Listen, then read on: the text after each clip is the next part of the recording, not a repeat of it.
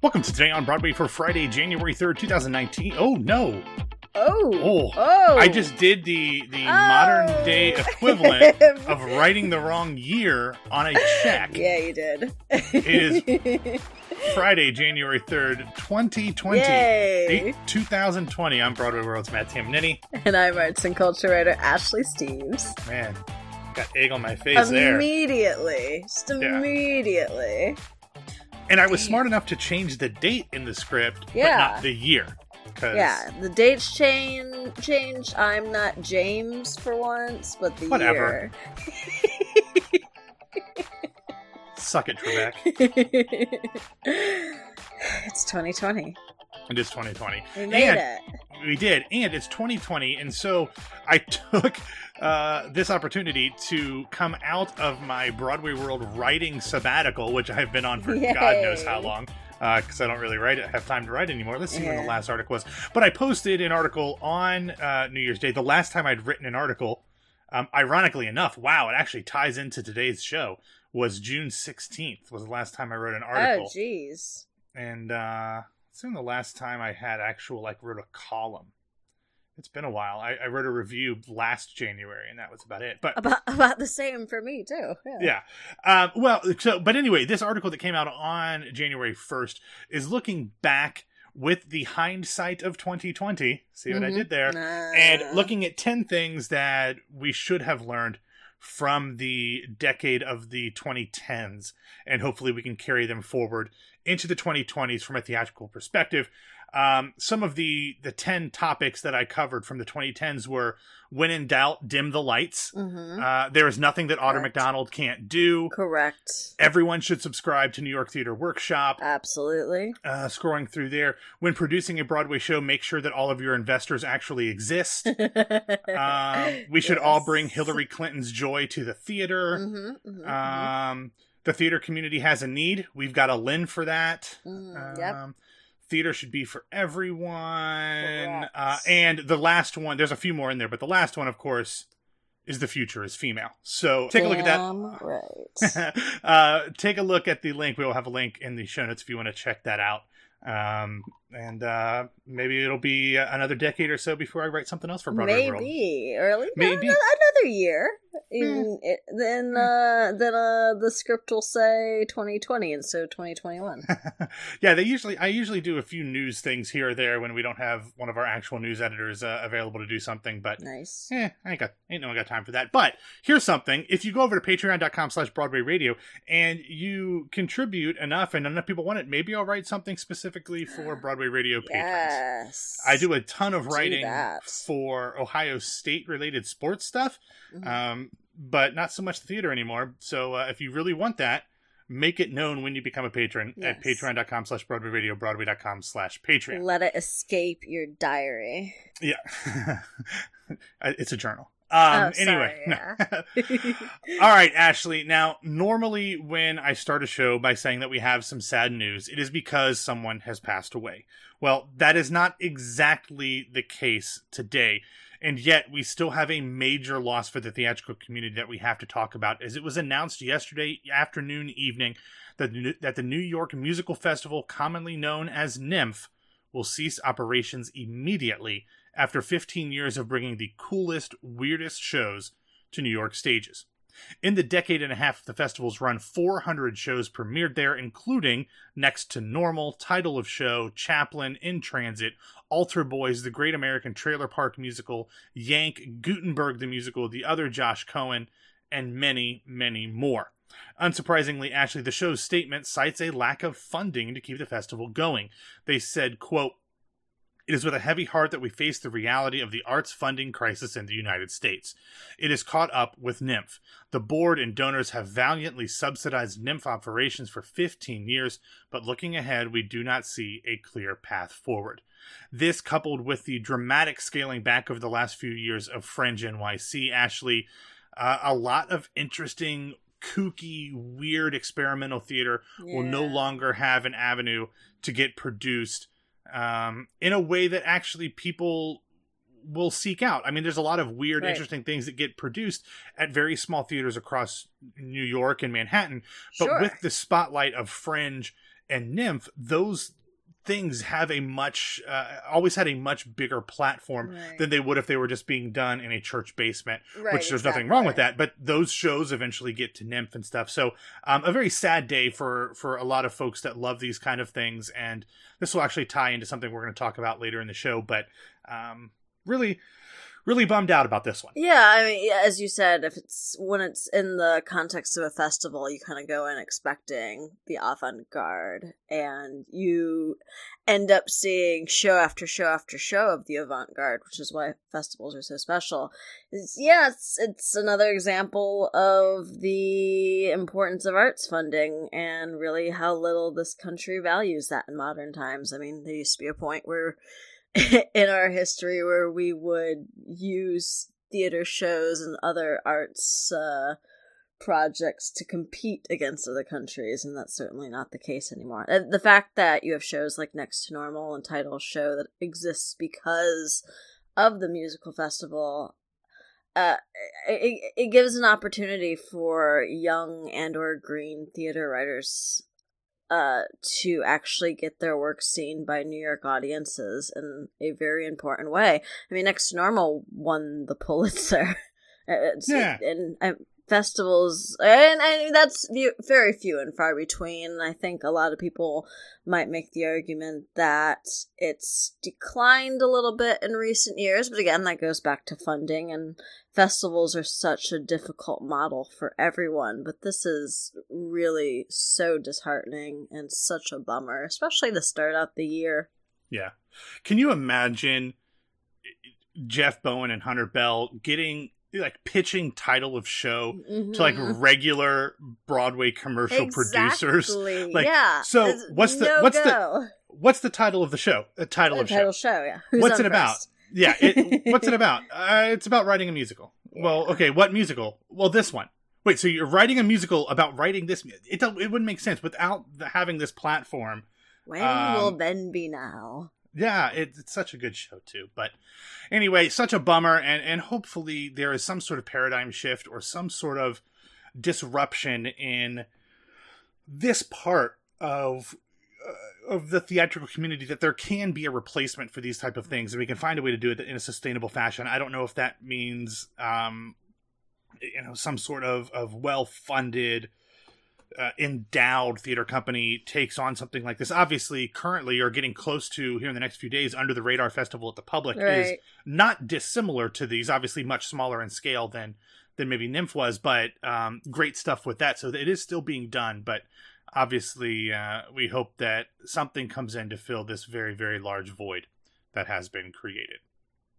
All right, so let's move on to the other big news from yesterday, Ashley, as last night the Daily Mail's Baz Bomaboy reported that Jake Gyllenhaal's production company 9 Stories Productions will produce a film adaptation of the Tony-winning musical Fun Home, and that Jake will play Medium Allison.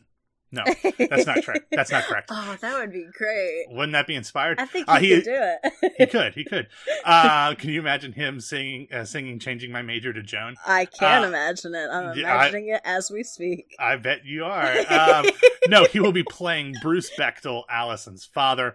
The Tony-winning director of the stage show, Sam Gold, will be directing the film. No word yet if Lisa Kron and Janine Tesori will be putting together the screenplay for this, although with Lisa Kron has television and film experience, I believe, or at least television experience, I would imagine that they will be brought on to the team and somehow.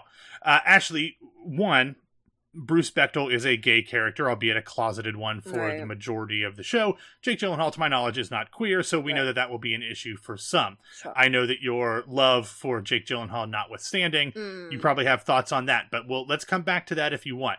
But do you have any other dream casting ideas? I'm going to take the easy ones because I wrote the script, because I would love to see Beth Malone reprise her role. Immediate thought, of course. Always, yeah. And then I wouldn't hate it if they spent a couple years developing this so that Sydney Lucas, who is now like 16 and a half years old, could play Medium Allison. I saw that on Twitter too, so you're not the only one. Yeah. I think that could work. I mean, she turned 17 this summer, which means, she's probably in college she's a freshman in college, 18. Like she's in the ballpark already. I did not see Fun Home on Broadway or off Broadway, but just seeing her just seeing her Ring of Keys from the Tonys, like, I think she could probably do just about anything at this point. Yeah, I agree. I haven't really thought too much about casting yet because this came so late in the night on Thursday. I mean, this is just... Jake Gyllenhaal is so chaotic good at its finest. Like, this was such... Because this came right after the festival news, so this was such Correct. a lovely balm after that. I mean, Fun Home is, of course, a piece that means a very great deal to me. My immediate thought was that I want to see Beth Malone reprise her role. Absolutely. Whether that's plausible or not, I mean, we'll find out. I don't see why not. Yeah, I guess unless they want to cast it big.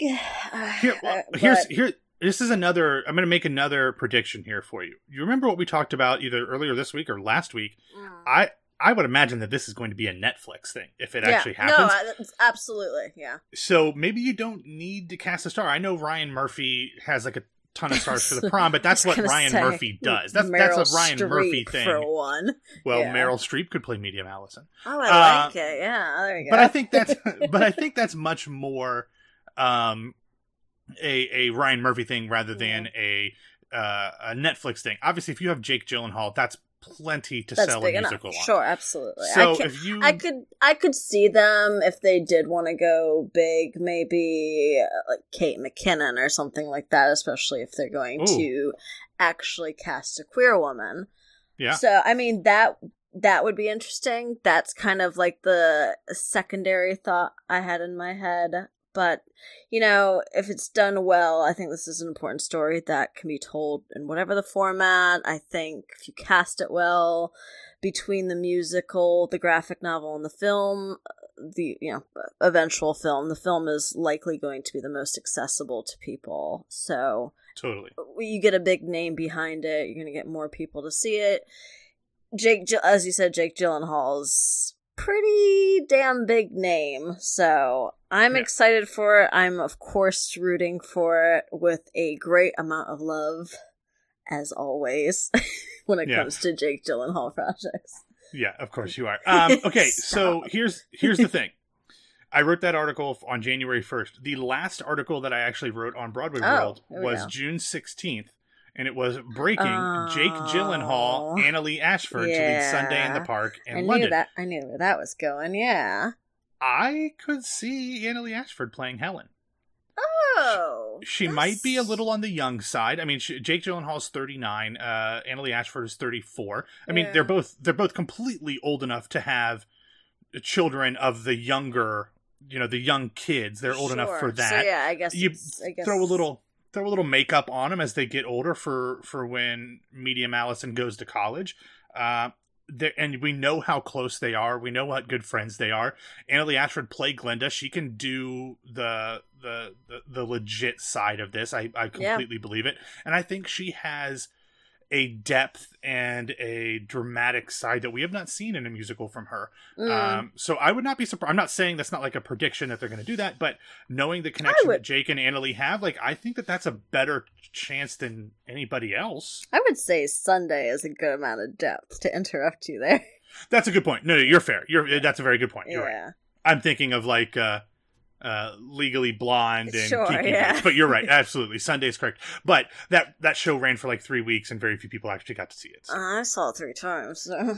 As I said at the top of the show, suck it, Trebek. And I'll be going over to London. Well, good for you. Okay, so this is a related story. Over the week, or earlier this week, we heard from director Greta Gerwig, who is currently basking in the acclaim and the glow of her new film adaptation of Little Women, getting tons of praise from both critics and from fans. She was on a podcast from Variety, and it said that she is working on a musical, and it was kind of a secret. It's like a secret mystery musical, and the only hint that she would get was quote, "One thing I feel that the world is really missing right now is tap dancing. I'm just going to say that." Now, I don't know if that was a joke, because I feel like there's a lot of tap dancing in musicals still. But is this going to be a movie musical? I don't know. Is she writing something for the stage? I don't know. But Greta Gerwig is a phenomenal director and writer, and I would not be surprised if she's able to, do some sort of big movie musical original kind of thing. And I think that'd be great. I would love to see Saoirse Ronan singing. I was just about to say, she'll be in it, Beanie Feldstein will be in it, Carrie Coon will be in it. I love me Carrie Coon. Yeah, I love me some Carrie Coon. The best. Yeah. All right, so Ashley, we're going to close today's show off with a little section of our theatrical resolutions for 2020. We're not going to spend a ton of time on this, but we wanted to do this to get ourselves accountable in our first show of 2020. Or 2019. Whatever. And put these things on there. These are specifically theatrically related resolutions. So, Ashley, do you want to go first? Tell me, or how many do you have first off? Probably like 3 or 4, I guess. Okay, Yeah. I've got three. So why don't you go? We'll go 1 and 1, and then Okay. that way you'll be first and last. There you go. Okay. Ooh, I like that. Perfect. Well, one would certainly be the number of shows I see. I mean, theater isn't my only beat, so it becomes a little difficult of like saying I want to see 150 shows a year, because I mean that ends up being one show every 2.5 to 3 days, and that's not gonna happen. I mean, 100 seems pretty safe. At least I'm aiming for 100 shows across. I mean, across Broadway, off Broadway, regional, and also maybe counting repeats. I haven't decided yet. We'll see how close I get there. All right. Well, mine is in that same vein. Over the years since I stopped reviewing things here locally in Orlando, I just don't see a lot of shows down here anymore because I'm busy. I've got like 19 jobs, and so it's tough for me. But I want to make a commitment to see as much, not just in Central Florida, but in Florida in general, as I can, because there's a lot of really good theater, especially in Tampa and in Miami, and some other places as well in Florida. So I want to make an effort to see 2 shows per month here in Florida. And speaking of fringe festivals, Orlando has a great fringe, and I've only been a couple times. Has a phenomenal fringe, but the problem is it is right in the middle of Tony season, so I'm usually slammed with work. So I've only really gone once, where I've gotten a pass. But I want to get a 10-show pass and see that this year. I'll have to schedule it appropriately, but I really want to get into seeing some more theater here in Florida. They did down somewhere, I forget what theater, a fairly well-known theater down in South Florida, in December, did Mystery of Edwin Drood with Autumn Hurlburt, who has been a guest on. Okay. Yeah, she's been a guest on Tell Me More before. I love Autumn Hurlburt, and I didn't go because it's just like I'm too busy. I don't want to drive the 3-4 hours to get there, but I want to make that commitment. So that's my first one. So Ashley, what is up next for you? Mine is very related to that, actually, because both coming off the festival news and what you've said, I want to see shows outside of New York for sure. Definitely get to a few different places. My plan is to go back to Atlanta at some point this year, so I'd love to make it to Alliance. And I mean, August is pretty far away. I am currently aiming to go to Edinburgh Fringe this year, depending on what the summer looks like for me. I know. So if anyone needs an aggressive amount of theater coverage in Edinburgh, I'm your girl. Yes, absolutely. Well, another one that I want to do is I tried last year at the beginning of the year. I said I am going to read a play every week. That did not happen. But I want to read a play every month, and I want to make that play. I want to make whatever play I read one a month by a woman or a person of color. Love because yes, there are tons of great plays by white men, but I've seen a lot of plays by white men, and I've read a lot of plays by white men. According to Playbill, all of them. Well, and New York Times, and the Tony Awards. Oh yeah, that little thing, yeah. Amazing. Damn it, Janet. Yeah, so I want to read one play per month by a woman or person of color. So if you have a suggestion, I've got a ton on my shelf that I haven't read, but if there's something that you want to suggest that I kick off January with, feel free to tweet me at BWWMatt. Ashley, what is your next one? Similarly, and this might actually be my last one because this is my main one, and all the shows that I intend to see. I want to make sure and again, similar to yours, we're very much on point here with each other. I want to make sure that I am especially centering women playwrights, playwrights of color, and queer playwrights first in whatever I see. But it's actually been several years since I've kept track of every show that I saw during a year. I used to do that pretty religiously when I wasn't seeing so many shows a year, and at some point I just lost track of it. But I'm a big fan of stats, so when I start doing that, everything's going to be broken down by writer and by director, and hopefully it will look a lot more diverse than, what the general theater scene looks like. Yeah. If I ever end up coming to New York full-time or part-time, my goal is to see more things off the beaten path than on. And I think that's a lot easier when you venture out of the safer spaces in New York theater. I mean, when I really started covering theater and really getting into theater, like, the dream was to make sure that I saw all Broadway shows every season. And now I'm just like, I'll see a few. I'll see the ones that I'm really anticipating, and that's about it. I care more about off-Broadway for sure right now, and regional and just interesting productions. Yeah, absolutely. Well, my last one is a little different than some of the things we've talked about, but I used to direct and produce a lot back in the day, and I have not done that a lot recently. So I want to produce either a show or a reading or a concert, either down here in Florida or in New York. I've talked about doing something at 54 Below before, and I've just never put it all together. So I want to do that at some point. I've got a very good friend of mine who owns a studio down here. She's a voice teacher, and she has a small studio, and we've talked about doing stuff there, and we're just both so busy. So I want to do something this year. I don't know what, I don't know where, I don't know when, but my goal is to produce something in the 2020 calendar year, either in Florida or New York. That's excellent. I'm rooting for you.